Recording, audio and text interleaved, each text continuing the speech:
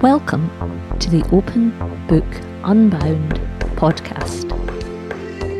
Morning, Margie. Morning, Claire. Is it raining at yours too? It's pouring here. You can tell it's August in Edinburgh. The rain is battering down on top of the Open Book office where I am recording this morning. It feels like proper Scottish summer. All that sunshine had me kind of befuddled. And I saw something on the internet this morning, someone saying on a social media, he feels guilty when the sun shines. And I replied saying, I feel like myself when the sun shines. So yeah, this feels like we're back into proper Scottish summer, don't you think? Yeah, and it's going to be odd this year not sitting in the yurt in Charlotte Square, listening to the rain, feeling slightly chilly and a little bit damp. I can actually, when you say that, I can actually smell that kind of, is it seagrass or something, carpet underneath, that smell of damp carpet, you know, the kind of woven carpets coming up. But I'm so glad that we get a festival. I think months ago it felt like we weren't going to have anything and that the city would be dead and we wouldn't have a festival of any kind. So I'm actually really pleased that we get some of the festival this year, and for our groups it means everybody can go to everything if they want to, which is a big change. It's great. Yeah, and there's so much great stuff in there that I just can't wait. I think I'm going to be hooked up to Zoom permanently. I know, me too. And you know what? If we're really missing the yurt, I'll just come around and we'll sit under your rainy gazebo, be cold, and watch the water fall off the roof. So we'll miss all that this year, but at least, as you say, we're getting to zoom into some brilliant events. So I'm really looking forward to that. So, today we get another one of our incredible commissions. So pleased to have been able to commission the work, but also particularly moved by the work that's been produced. And our groups have loved each and every one so far. So today's one by Catherine Koromilas called The Happy House. And we're going to add two poems that are her choices, Home is So Sad by Larkin and The Little Sea House by Hamish McLaren. So shall we just get cracking? Yeah, do you want to start us off with a Larkin? Home is so sad. Home is so sad. It stays as it was left, shaped to the comfort of the last to go, as if to win them back. Instead, bereft of anyone to please, it withers so, having no heart to put aside the theft and turn again to what it started as, a joyous shot at how things ought to be, long fallen wide. You can see how it was. Look at the pictures and the cutlery, the music in the piano stool, that face. Makes me think of these images that came out years ago of abandoned houses on isles. And there's this beautiful photography project that went out and actually took images of what was left in those houses. And because people left on very small boats, really personal belongings were still in the houses. The beds were often made, chests of drawers with pieces of perfume bottles and things still left on top. I must go and look that up. I haven't seen that project. I think years ago a few of us wrote to it, kind of imagining giving the houses voices, which makes me think of this Larkin, but also imagining the people in the situation in which you would have left it, almost in situ, you know, exactly as it was. So this is the home that Larkin for me is describing. For some reason the inhabitants have gotten up and left, but I don't know about you. What do you make of what's going on in this poem? I wondered if it was just the emptiness of the house during the day. That's a nicer way to look at it. Yeah, I was kind of looking. I didn't want home to be sad. So I guess I was kind of looking for that moment when the last person goes out in the morning and shuts the door behind them and the house sort of holds its breath until the occupants return back at the end of the day. Well, I often think my house would just be delighted, would sigh with relief for the lack of noise for a few hours, but yeah, for me it was an empty nest kind of poem, that idea. The music in the piano stool, for example, in our house growing up, I'm pretty sure I can actually imagine the feel of opening that piano stool, and I'm pretty sure that the order of the music in it will still be pretty much how I left it. So that idea of, you know, some things never get shifted because they're only shifted by certain inhabitants. It made me think a bit as well about, you know, you and I both have our eldest who are kind of on the cusp of going off to university. Mine's got another year to go, and that question of what will you do with their room and their space. My youngest is already making noises about getting her brother's room, and there's a little bit of me that thinks, oh no, I want his room to be left so he can come back, which I know is ridiculous. It's the idea of shaped to the comfort of the last to go, as if to win them back. I had a funny situation. As soon my parents really wanted to move further out of town in Washington, D.C. when we were in our last years of high school. My brother and I resolutely denied them that and said, no way are we, finding our way a bus or driving out another 10 miles out into the countryside. So literally, I graduated from high school, and that summer my parents moved house. I had that very strange thing of, for years, going back home was not going to the house that I had ever really lived in. I never lived in it. Yeah, I had a similar experience, but not quite as abrupt as yours, in that my parents moved out into the country from being in town in my final year of school. So I had 1 year of living in the house, but it still never really felt like mine. I felt like I was just passing the time. What about the theft that's talked about? Having no heart to put aside the theft and turn again to what it started as. What's the theft in this poem? Well, I don't know. It's like something else has stolen its inhabitants, I guess, is what I thought it was. What did you think it was? Yeah, I kind of thought home is where the heart is, and that sort of connection, and the home being a bit fed up at no longer being where the heart is, as it were. The family's been stolen away. I love the way the poem ends to that vase, because everybody's got a vase, right? They will picture in those two words, whatever it is. So without describing it, he's given us permission to put our own one in the poem. I love the reference to the cutlery as well, given how central food and family meal and sitting around the table are. Yeah, and the pictures. So those feel like relics somehow. Pictures, cutlery, music, and the stool and the vase. Yeah, lovely. Shall we move on to Catherine's story now and see how she connects it into the poem she picked? The Happy House by Catherine Coromillas. After he left, Adele understood she still loved Greg. She also understood about the house. Here she is. Greg's been gone a few weeks, and she's taking the bins out for the very first time, dragging them over the gravel to their designated place on the pavement just across from the sheep-speckled field and the foot of the burn. And now, turning back to the house, she captures it in full, it seems, for the very first time. And she's struck with a sense of recognition and a memory. It's a happy house, she says, and her eyes widen in wonderment, which they haven't done in a very long time. She's right. It really is a happy house. In fact, it's the happy house. In the summer of 1975, she must have drawn the happy house 100 times. She was 5.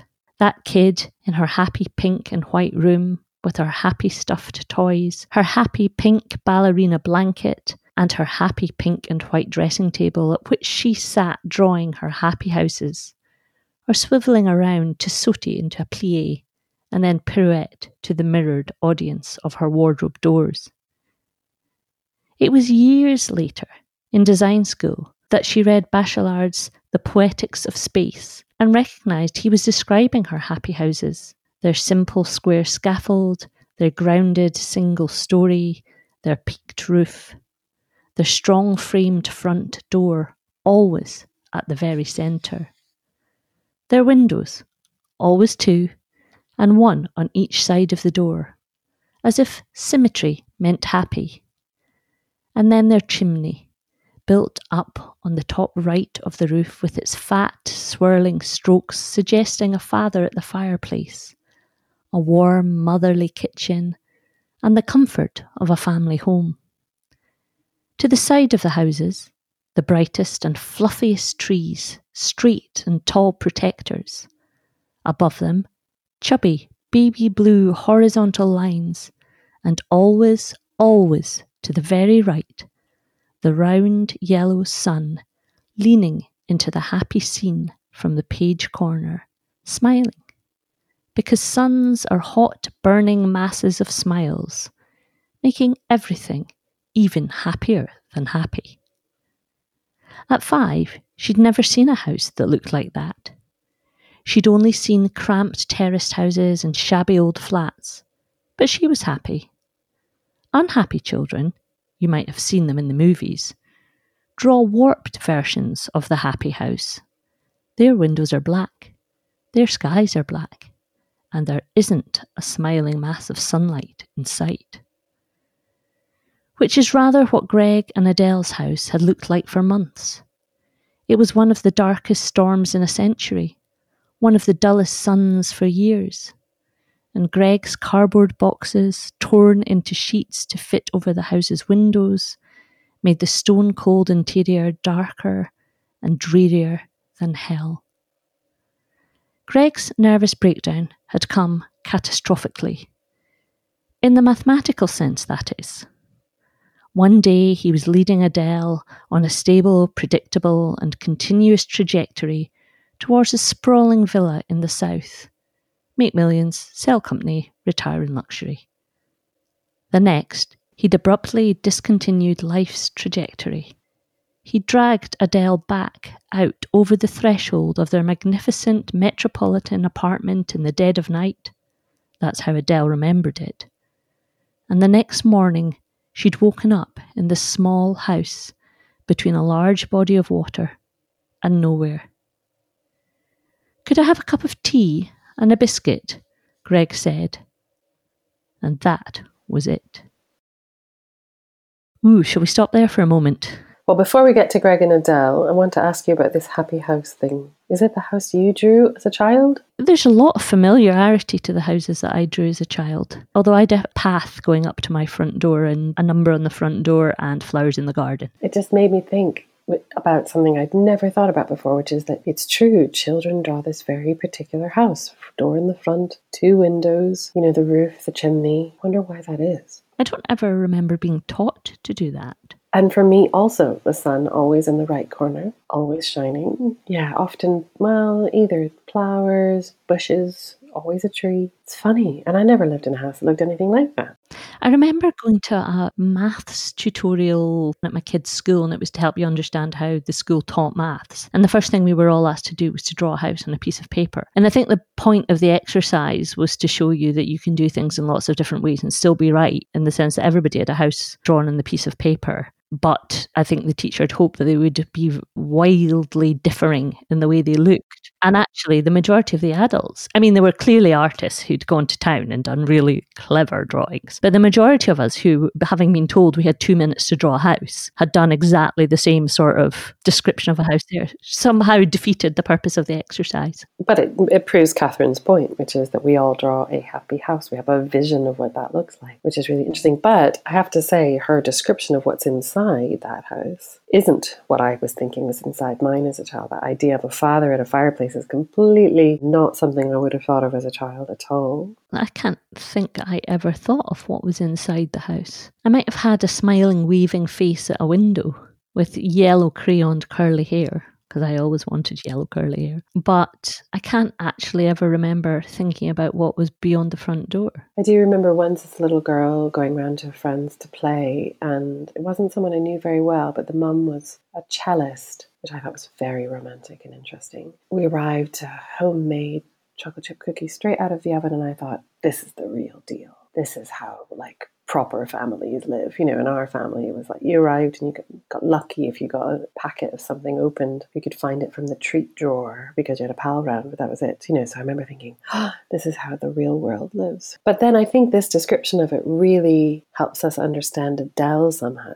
That she's not one of these unhappy children who draws black skies or whatever. And you might have seen them in the movies. She's very clear that she's not one of those people. Whatever they are, whether they're people who are overly dramatic, or I don't know what you made of that whole unhappy children. You might have seen them in the movies. You wouldn't possibly know one. And I think we get a lot of Adele as well in that first section where she's taking out the bins and looks back. And even in the midst of the upheaval that she's going through, she's able to see in wonderment, acknowledge the happiness that the house holds. My theory, which is coming, more into fruition lately, is that people are not necessarily a product of their environments, but quite often they are who they are and they respond to those environments. So, in this situation, even though, she's moved out of some kind of glossy life into a little dark house with the windows cardboarded out, she's able to look and see something happy, which says so much about her rather than her place. And more I'm thinking people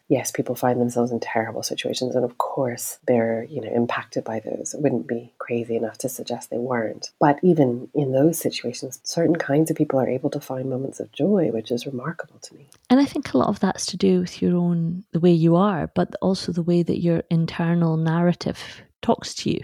And I don't know if you necessarily have a huge amount of control over that. Your inner life, I think, has a lot to do, and how much space and time you can give to let your inner life be heard, I think determines a lot of how you project outwardly. I think you're right. And I used to think that was a product possibly, and I still think in some respects it must be, of your experiences. But then I think as soon as I had my own children, you realize people are people, that they are somewhat a product of their environments. But I have a child probably who's a worrier and one who's more of a risk taker. They haven't really had a different bringing. How they respond to the world has a lot to do with who they are and less to do with what I've made them into or their circumstances have made them into. I think that when you accept that about people, it gives them and you a kind of freedom to accept them as they are. It's a hard thing to do as a parent, but I'm working on it. Shall we keep going? Yeah. Greg and Adele had been married for 9 years, after previously having been married for 20 years and 17 years, respectively. For the first 8 years, they lived fast and fabulous in the brightest and most spacious hotel rooms and apartments, perched high above a city's foundations, all paid for by Greg's startup. In their 9th year together, they fell into this small house. It soon became clear that Greg and Adele were meant to use the little house to hide for a while. In theory, the simplicity of an eensy-weensy house is comforting because it implies that life is easy, cheery, and sunshiny, child's play. But in reality, things were much more ambiguous. A happy house could be a bankrupt house. But that's nobody's business. No one should judge a person by the house they inhabit. So many monstrous things can happen in a simple, small house. Here are some. You can lose your money. You can lose your mind. You can lose your sex. You can lose your period. Do you feel like murdering your husband? Said Adele's new doctor in the single building block of a medical clinic in the nearest village. No, Adele said. Is that what I have to look forward to? It's what most women say they feel. Honestly, the only thing Adele felt about her husband was that she felt like leaving him. The feeling was so strong, it was more than a feeling. It was a plan. It was a plan with its own schedule and its own checklist. But Greg left first. He picked up their retirement camper van and started the long drive down south to what would be their sultry, warm resting place. This wee house is as much camping as I can stand, Adele said. She was in the kitchen texting Greg, who was in the sitting room texting her about their alternative retirement plans. Greg leaves. Adele stays. Here she is taking the bins out for the very first time. It's easy enough work. Everything's easier now. As she steps back into the house, she's like a visitor taking in information about the people who live here. Everything is deliberately arranged.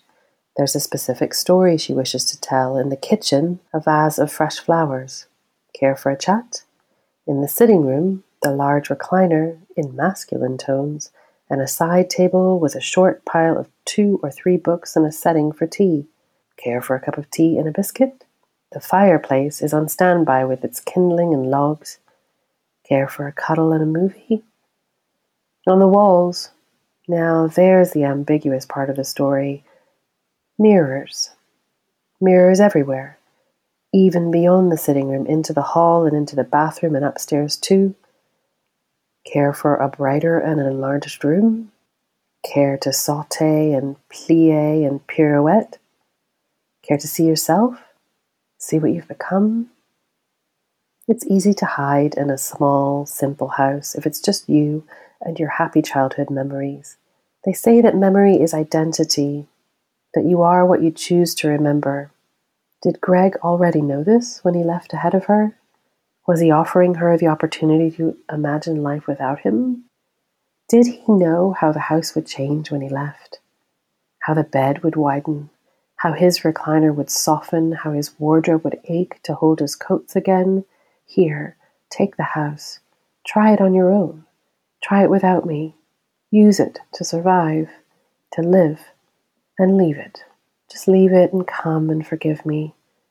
We're in this together, remember, this thing called life, and soon we'll both be dead and gone, and soon after that we'll both be forgotten, so try it all out. Try it all out, and then come. Come. I didn't see the end of that coming, did you? No, I thought he was gone. I didn't think he wanted her back. Almost feels like he needs to put a full stop after his catastrophic breakdown and move on, and then maybe he can pick up his life again, or they can pick up their life together again. It's funny because I had thought that they were younger than they are. I had put them in their kind of 30s or something, and obviously they aren't. If you've been married 28 years, that means by definition you're of a certain age anyway, 28 years in total. Yeah, and it felt that Greg would be at the end of his career. So I initially thought that he was going to have to build a new life and a new career and post whatever had happened. But the fact he's that much older, then maybe that just means his career's cut short and he gets now to do something else, something different. Retire in his camper van. He's the one who has the breakdown, boards up the windows with cardboard. But actually I start worrying about her mental health in this second bit. You know, this kind of strange arrangement of things. It doesn't. The arrangements themselves don't seem strange. It's the way she describes it. Well, she's the one seeing the doctor in the village, isn't she? So suddenly I'm wondering about our narrator here. You know, I have less confidence in her ability to see things for what they are. So that means two things. So, and for me, that comes in the kind of care for a chat, care for a cup of tea. Strange to leave a tea set out in the sitting room. That felt to me a little bit like her trying to recreate the happy house, or the inside of the happy house that she had. The flowers and the tea and biscuits and movies and... Or keeping up pretenses, you know, that everything's fine and these are the sorts of days that I have, always ready for a movie, or it could be the other way around. And I think I've spoken about this before on the podcast, but my very first flat in law school, I was so excited to have a flat to myself that I had all these sorts of things prepared. Like I always had a bottle of wine in the fridge, and which felt quite sophisticated. You know, and I always had various things in the cupboards in case someone dropped in. And I remember thinking about that, feeling really grown up, always having bits on the ready for visitors or whatever, and being so delighted by that idea. So the opposite could be true, that she's finally free to have people in, and she's imagining what life might be like. But if you go back to the kind of possibly not mentally stable herself view, it does make me wonder how we get to the end. Is that true? Has she just convinced herself that he wants her back? Who she set the tea out for? Is it for herself to steady her ship? Or is it, as you say, because she now feels she can have people in? The fireplace on standby. Then the mirrors is the point, I think. Oh, okay. There's something about having a house full of mirrors, you know, not being able to see anything else apart from yourself.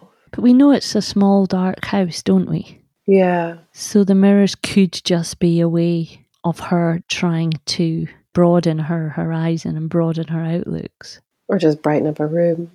And there's something that's quite threatening in that last line. Care to see yourself, see what you've become. That doesn't feel a comfortable invitation to me. Not at all. And there's something funny about that litany of sauté, plie, and pirouette. I suddenly started thinking, is sauté some kind of weird...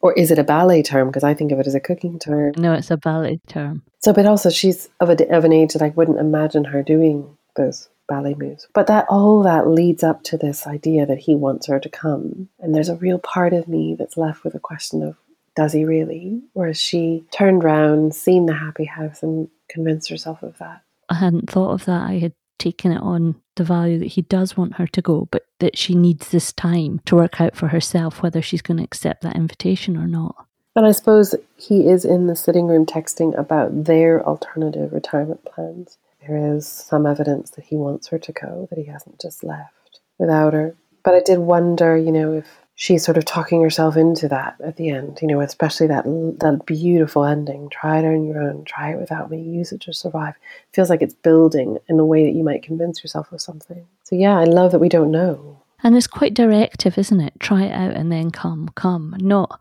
try it out and if you want to come.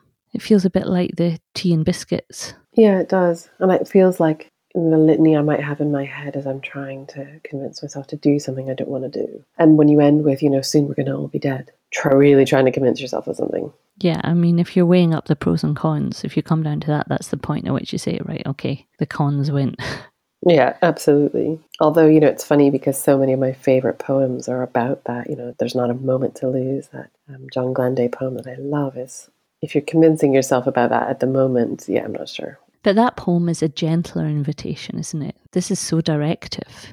This kind of makes me want Adele to say, well, I'm not quite sure what I want yet, but I do know that it's not following you in the camper van. And that the house is enough camping for her as it is. And there are, people who just aren't up for going smaller and smaller and smaller.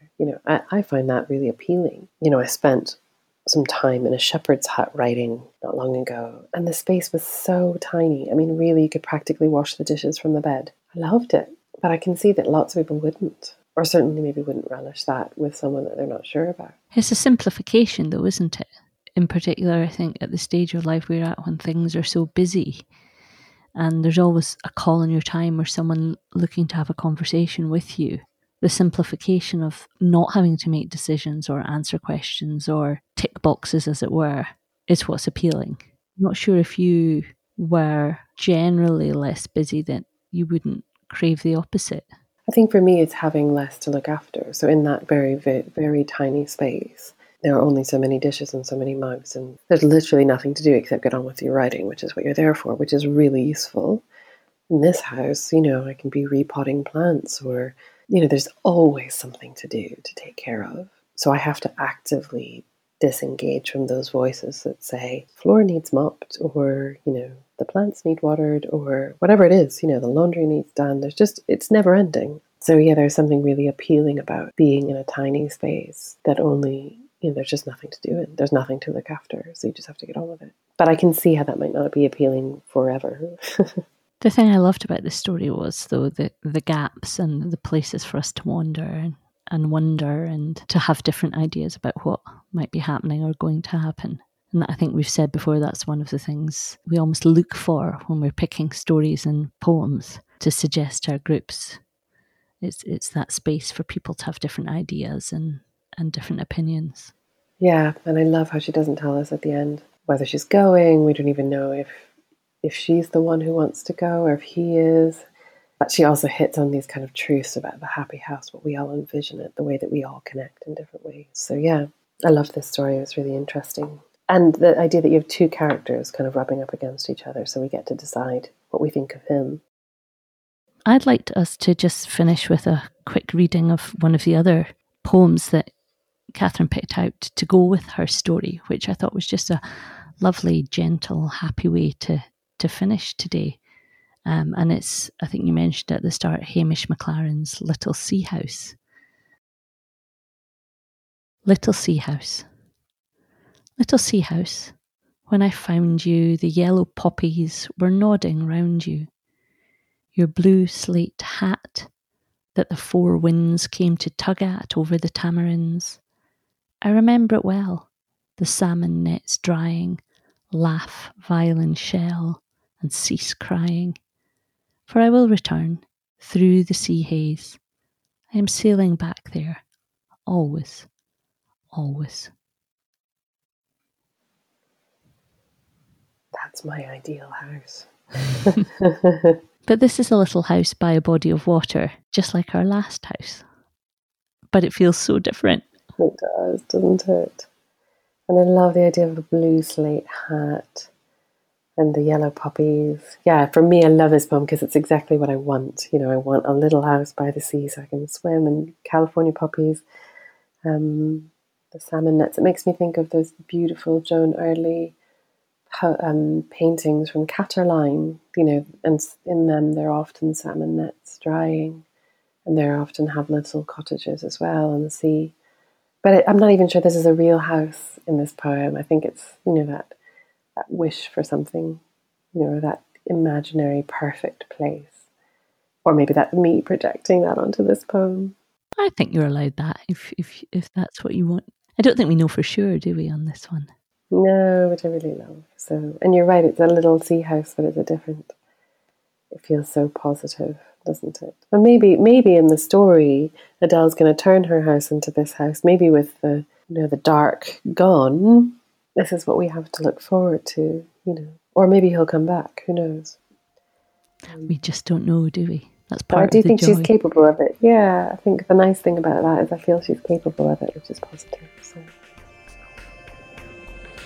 Lovely, thank you. And thank you to Catherine for her story and for her poetry picks.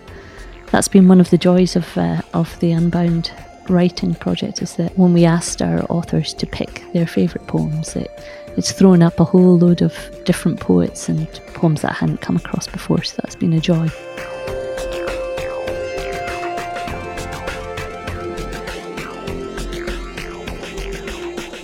I think that's it for today. Thank you so much for having us in your ears again, and we hope to be with you again very soon.